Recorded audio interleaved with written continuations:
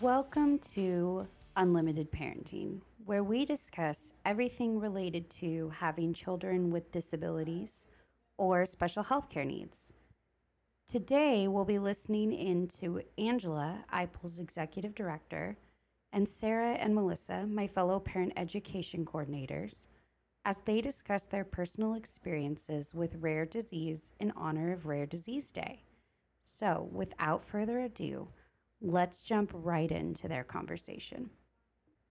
So we were talking about rare disease, February being Rare Disease Month. And Angela, yesterday you mentioned disease and kind of threw that out there. I'm intrigued.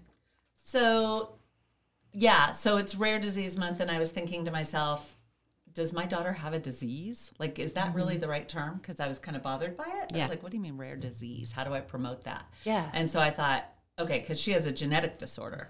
So I went and looked, because yay for Google. So I said, what is the difference between a disease and a disorder?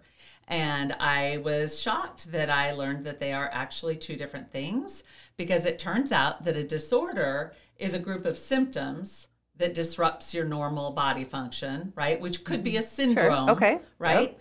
But a disease is so here's the difference. So a disease is a medical condition. The disorder may not have an identifiable cause.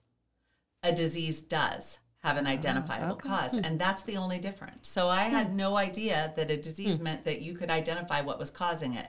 I guess I always thought of, when you think of disease, you think of something that is communicable, other people can get it, or it's potentially life-threatening, and sometimes our genetic disorders aren't necessarily life-threatening. Because you said that to me yesterday. You said that that your daughter has a disease, and that would essentially mean that my son, who also has a genetic syndrome, has a disease. And I was like, he doesn't have a disease. Like you can catch it or something. Yeah. Exactly. That's what I was thinking. So I thought, why is that an outdated term to say that it's Rare Disease Month? But apparently it's not. So I've never looked at it in that perspective before, because his syndrome is missing. So it's a deletion. So I've thought of a disease as you have something, you've caught something. So very much that. So tell me, so for others, what is his? And I'll tell you, you share yours, I'll share mine. Okay, we can do that. So, you guys are going to tell your story. I was thinking about this. We all had a very different, how did we get to genetics, right? So mine was pretty quick. He had a seizure when he was 9 months old. Our neurologist thought he maybe saw something and ordered genetic testing. I didn't have to fight for it. I didn't have to really ask any questions. I didn't have to push. It came back to us, and it came back that he had a deletion on his 15th chromosome.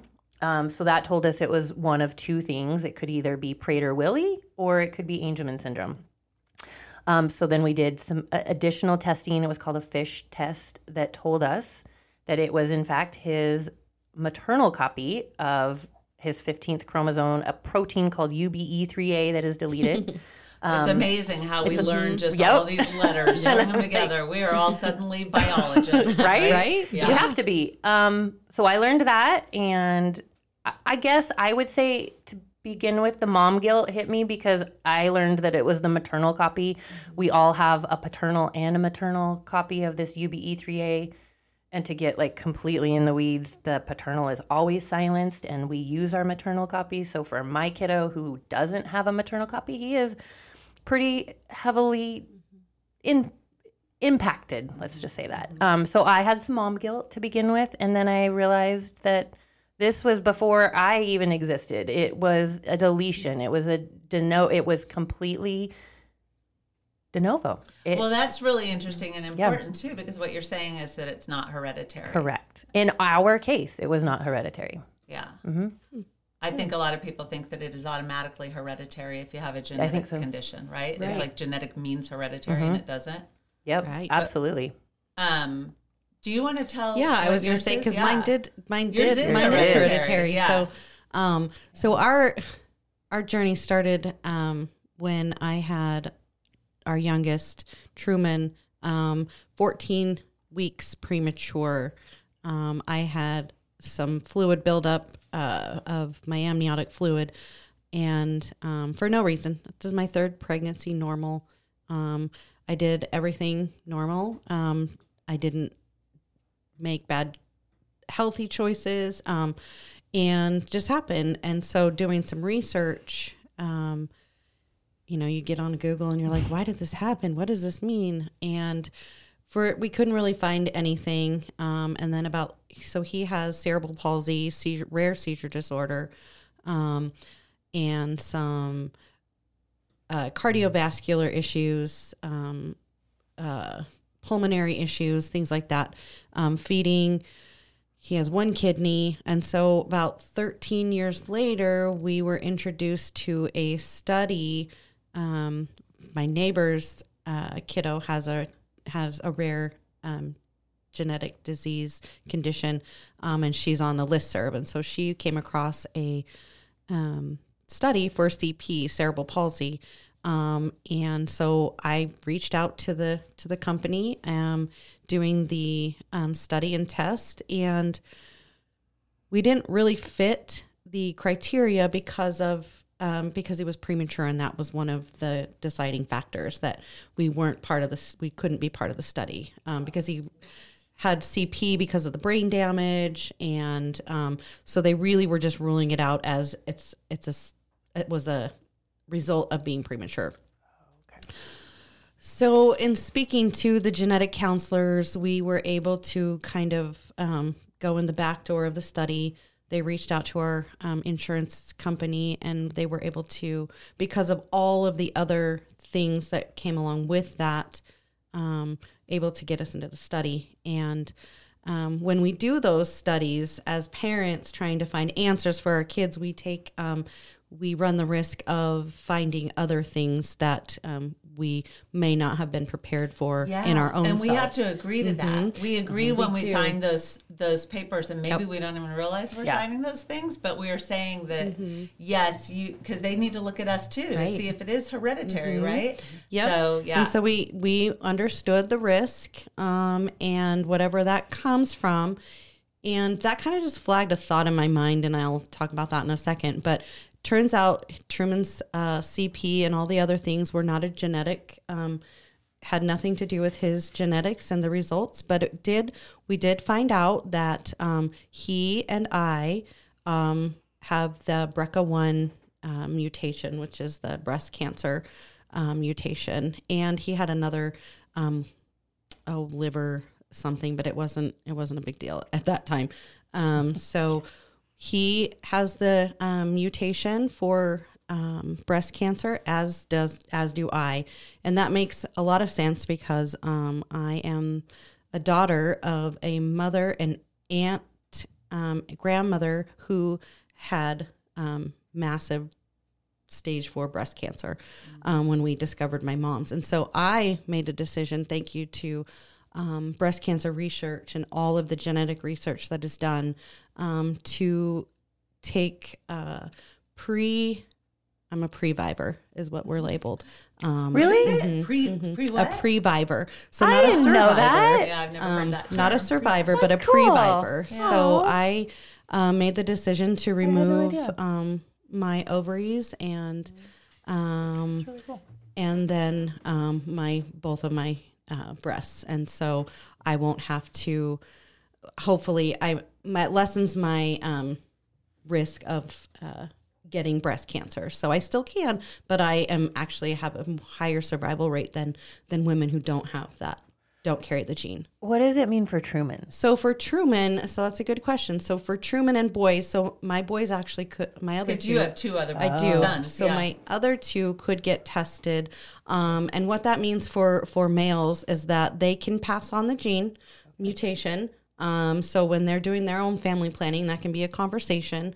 And then they also have to be screened earlier than than what is recommended for prostate cancer and those types of things. So, But now you know. yeah. And so without that testing, when women get ovarian cancer, there's no early onset testing for that.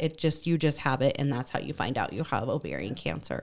But with this mutation, there's a higher survival rate, and it's really it's the most serious precaution for women who have or males who have that mutation, to remove the ovaries, because those are the hormones that cause the sometimes devastating cancer. So, and that also helps me to advocate for my sister, who could now not have to fight to get testing. She can just be tested without question. So, Wow.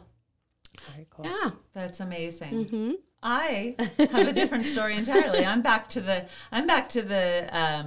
non-hereditary, but that's not how we got testing done. So I have my daughter.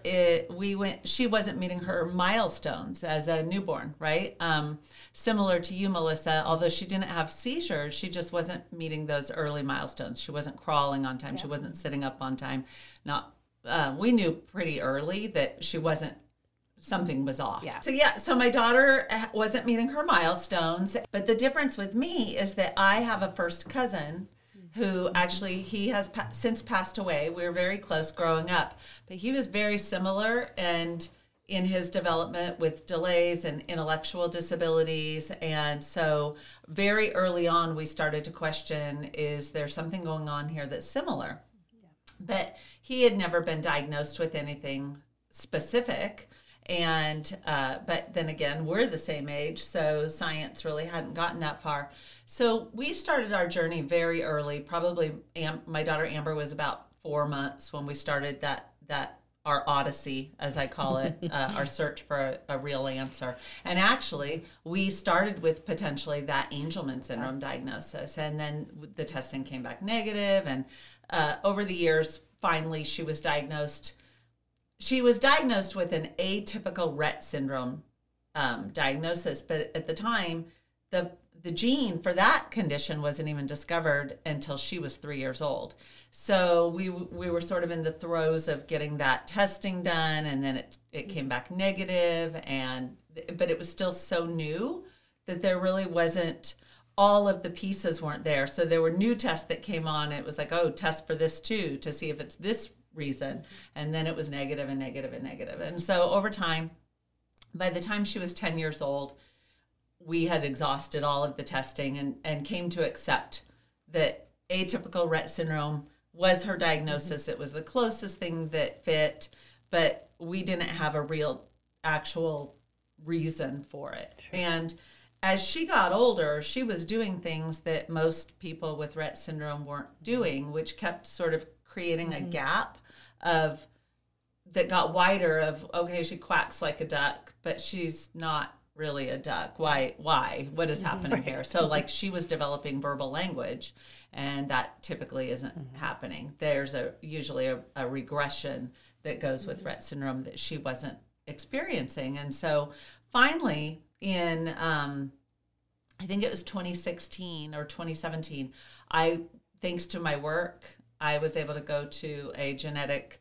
conference, and it was huge. It was just enormous. There wasn't a breakout session that had less than 1,000 people. I've never been to anything that big. It was so big. But they were talking about the updated science, and they were talking about these gene tracker databases, and that they would put in the symptoms and the genes. So we all have variants, apparently, in our genes, variations that may be causing something, but variations that usually aren't. So most of us will find mutations on our genes that don't really do anything. And that's great, right? Unless they do. There are those variants are possibly doing something. So these gene tracker databases will look at, they'll put these variants in, and then maybe another lab in another part of the world even will punch in their person with their symptoms and their variant, and then they'll say, oh, hey, my person has those symptoms and that variant. Maybe we have something that's causing this here.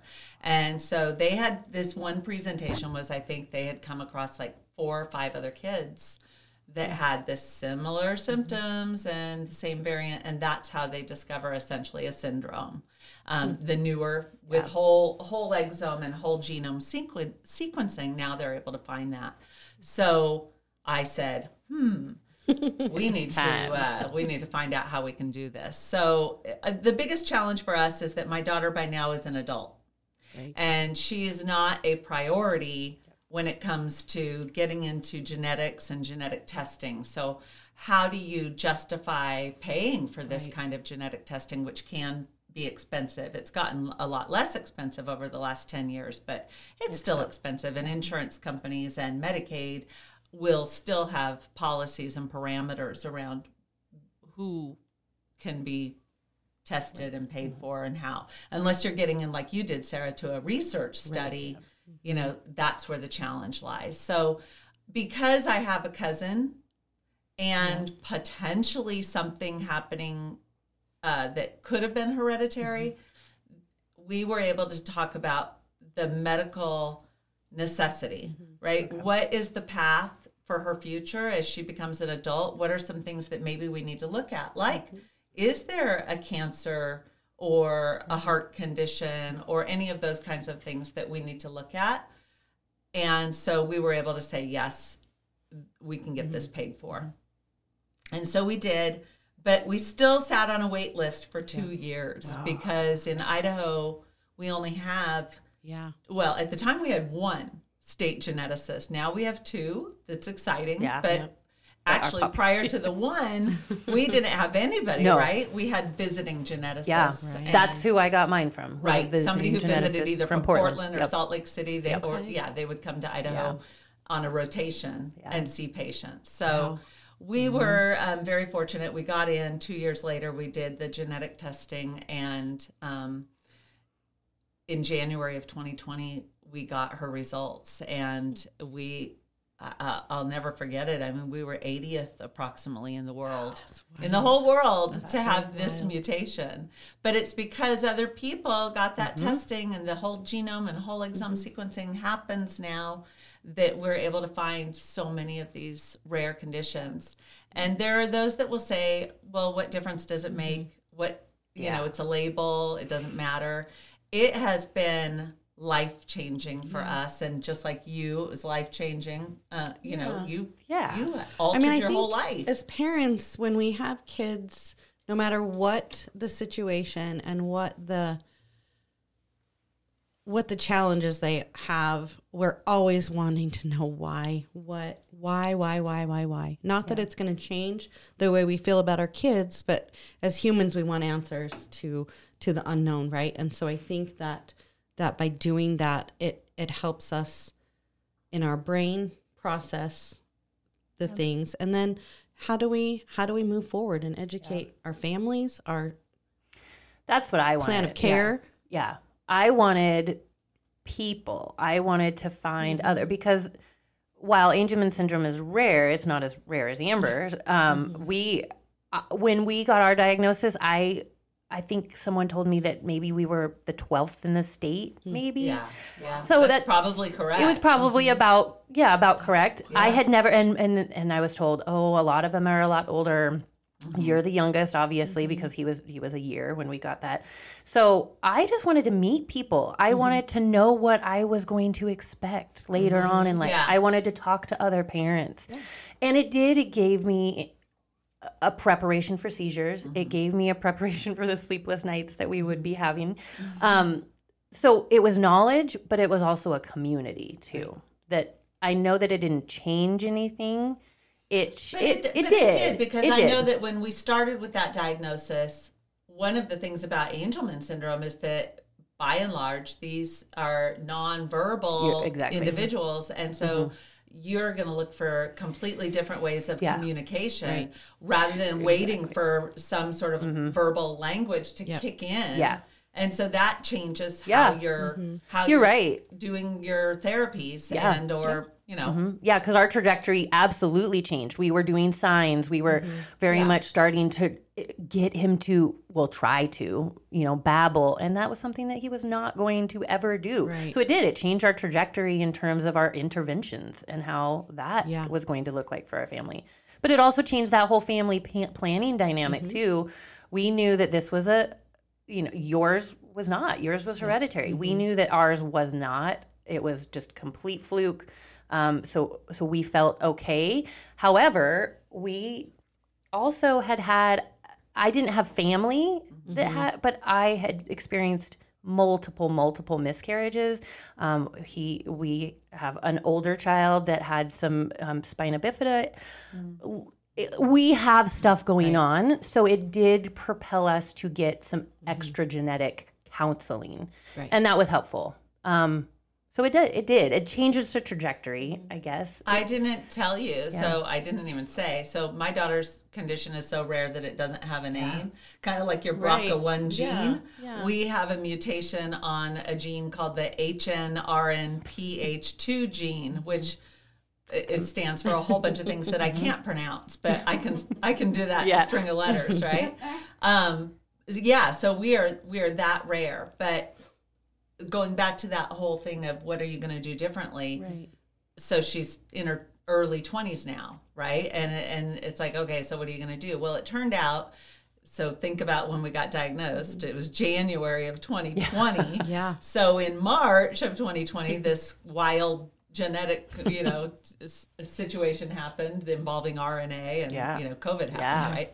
But what that did for us in a very strange way is it gave us time, a lot of time to be together because we weren't going in public, right? We were all home. We were quarantined. We're in these, it was a weird time of pain for so many people, but at the same time for us, it was an amazing opportunity for getting to know the community, right? The people, because while there were only about 80 in the world, we have a foundation called the YBRP, Yellow Brick Road Project, and we have a community of people on a Facebook page where we're learning from each other. Yes. And so I was learning about interventions that parents of young children were doing and seeing success in using technology that I hadn't even looked at her age over the years. She was out of high school. She was out of school.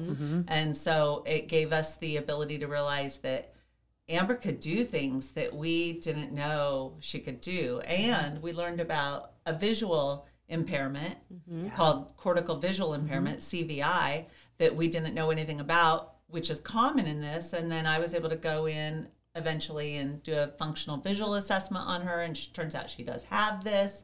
We adapted her environment. We did so many things that just increased her learning. Right. And so those are the things that it's like, I didn't even know that this was a possibility. And learning doesn't stop. No. So what can we do to help increase her independence as she continues to get older and keep her healthy and all of those things? There's a lot more to this. But for us, it was truly life-altering, and I want to shout that from a rooftop so that if there is somebody out there that says, well, my insurance company won't pay for this, or they say it won't matter, or it's just a label, I want to say that's wrong. Yeah, agreed. I mean, we're not out here trying to take something away from our kids or change our kids or cure them. Especially with that word disease. I'm like, is it curable? I wouldn't change anything other than to provide support, education, and learn how to increase his quality of life. Yes, we just talked about that this morning. That is what I would want from that word cure. And in the Angelman community, it very much is a hot topic. It's a hot word because we have a lot of clinical trials that are in the pipeline right now. That's very exciting. And we do too. Yeah. Which is a miracle, right?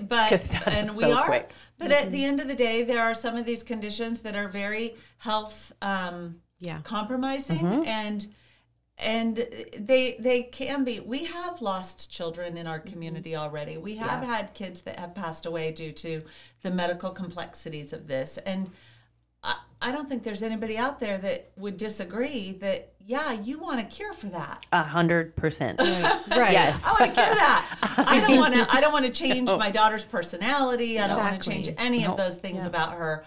I want to cure the devastating health impacts that come with so many of these rare diseases. Yeah, I look at it like if I have a headache, I'm going to take some aspirin. I don't want my headache to stick around forever. I don't want him to have seizures that impact every minute of his life. I don't. Or you with your, I mean, nobody wants a cure for cancer. Right. I think that might not be true. Yeah. Well, I guess that's true. Yeah, you're right.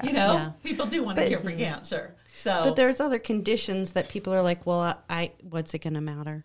Right. Right.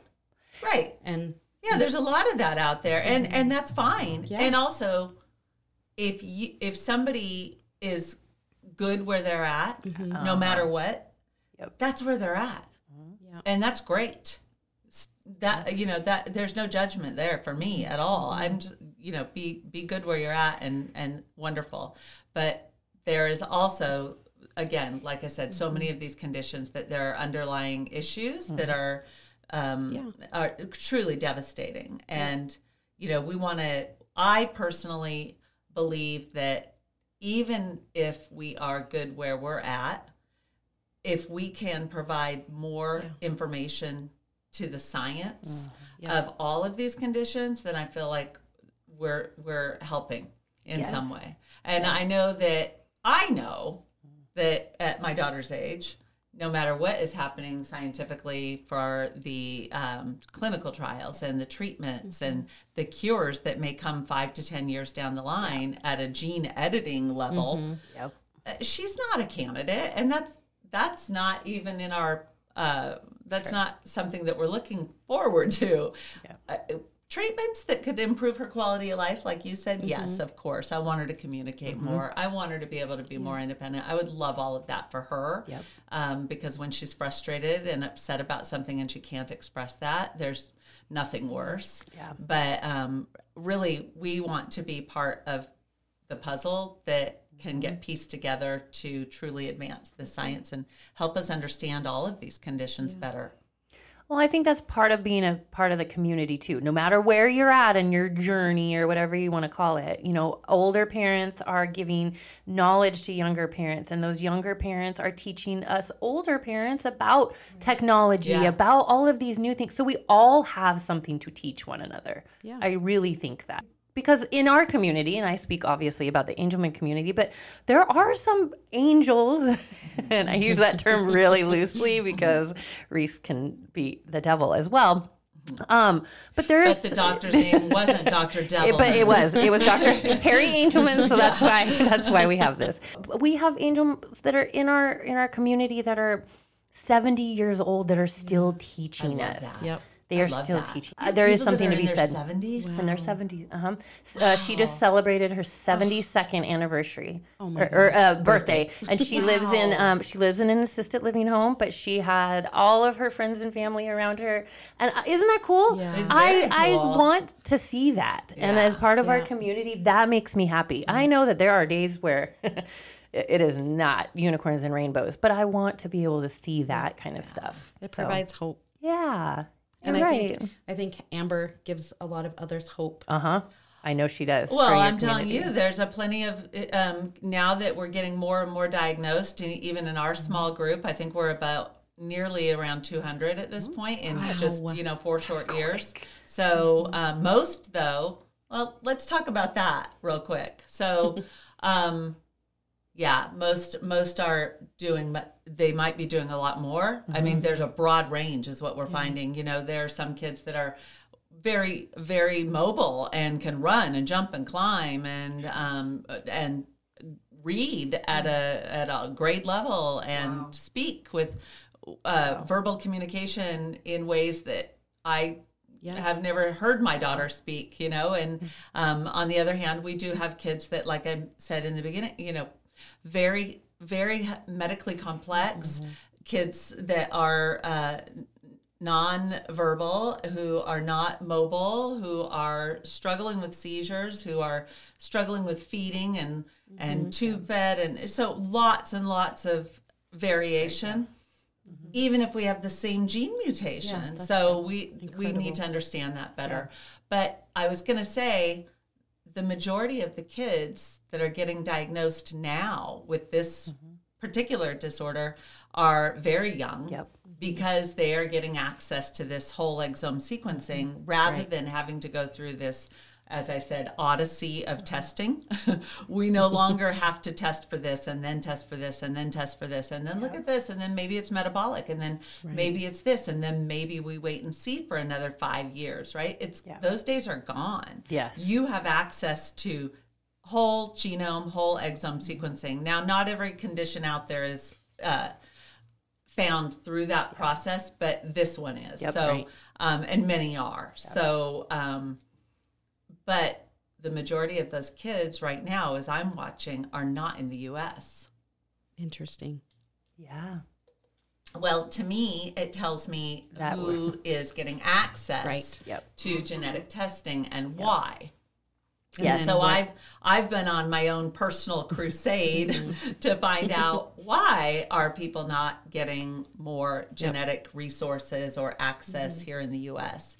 And I think from that also come the services and interventions for that. Sure. In each right. area. What so are different. those services and where can you access them? And, you know, there is a bit of inequity, obviously, in any of this. So I live in an area where I am close to a geneticist. I could get, or, you know, I'm right here in the Boise area. If I live, one of our families amazingly lives in a very rural state, in a very, like 7, 8 hours from anywhere to travel, right? Oh, well, look at our families in Alaska. Yeah, I mean, they don't. You know, I mean, so, but this is in the continental U.S. But either way, to travel to see somebody when it's 7, 8 hours, or just for other families here in Idaho, accessing things like early intervention, our infant toddler program, even if you're an hour away and there's nobody that can kind of come to your home or you can't get there, you're going to be behind significantly in either even getting a diagnosis or getting those interventions. And so there's a lot that kind of goes into the big picture of why we might not have a diagnosis or why we might, and then what happens even if you get a diagnosis. So, you know, and then there are catch-all diagnoses like, Sarah, your son has a CP diagnosis, which again, and my cousin who was in his early 50s when he passed, you know, he had an intellectual disability and that was all that there was ever to diagnose him with, right? Many people, because of spectrum, get an autism diagnosis. And that's as far as it goes. And so if they are a level 3 autism, which it may include not having verbal language and some other things, are they being referred to genetics? And a lot of times they aren't. And for again, a number of reasons. We know that pediatricians sometimes will tell you that they feel that this is out of their scope or out of their wheelhouse, I should say. Like they don't feel, I've read some studies where they say they don't feel like they don't know enough about what to refer to. Yeah. So they wait for developmental pediatricians to do it. That was absolutely our case. I knew something was happening. He was our third. Something was different. And I kept telling the pediatrician that. And it wasn't until the seizure that got us to a neurologist, that got us to the specialist, that the I wholeheartedly believe that we would have waited and waited and waited. And it was that seizure that was the catalyst that got us into that specialist. But I agree, our pediatrician was not ever going to make that call. But sometimes they don't do it because they don't want to refer. This is what somebody told me. A pediatrician actually told me this. They are a little hesitant to refer to a service that might not be paid for. And they don't want to put that burden on a family. So you're grappling with a real, I don't know, I guess that's almost an ethical debate, right? Absolutely, Does the family get to make the decision on how they could pay for something or at least try? Is there a way? Anyway. Like dangling the carrot in front of, there's a lot of barriers. Yeah, I think that's absolutely. just the end point. There's just a lot of barriers to access for a lot of reasons. And if I had my magic wand, it would be to provide access to anybody who wants it. Because there are always going to be plenty of people who don't. Right. Yep. And you don't have to. No. Right, exactly. There are others, though, in other states, and not here that I've ever seen, but I have heard from parents in other states that have said, if I get a different diagnosis than what I already have from a clinical standpoint, like our atypical Rett syndrome, then we might lose our services because that's qualifying their child. That diagnosis is what's qualifying them for services. And then something like HNR and PH2, which is so rare, might not fit into a category that somebody is saying, yes, that still qualifies you for services. That's so messed up. Right? Yep. So Because autism, CP, those are those catch-all diagnoses but that they will fall into a bucket of, okay, yes, this will potentially help you be eligible for certain services.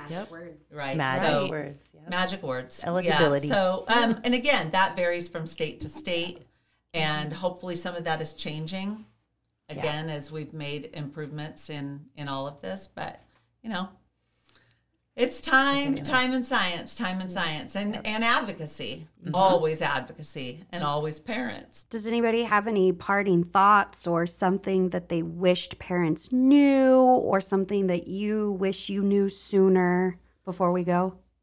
I'll start, and then I think that we in our minds, bodies, and hearts as parents have a sixth sense and intuition, and to not ignore that as a parent, searching for an answer or just for peace of mind, that listen and continue to ask questions. Trust your mom gut or your dad gut, but trust that gut of yours, because we're usually right, even if we don't want to be. I don't think any of us wanted to be. Yeah. You know, I wanted to be so wrong. Yeah. It was the only time I wanted to be wrong. Right. But I it know. really was.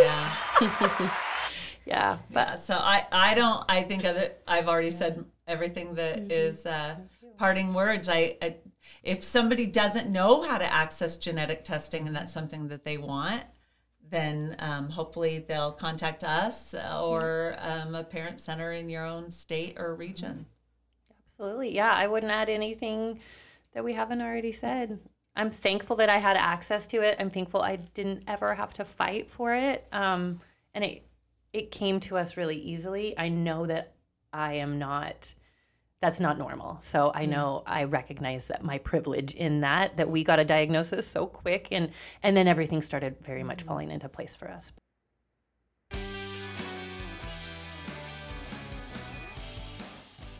Thank you so much to everyone out there in podcast land for listening in. If you are in Idaho or planning on moving to Idaho and have any questions on systems or services for children with disabilities, please reach out to us on our website at ipulidaho.org. That's IPUL-Idaho.org, or by calling us at 208-342-5884. Until then, this has been Unlimited Parenting. Thanks for listening.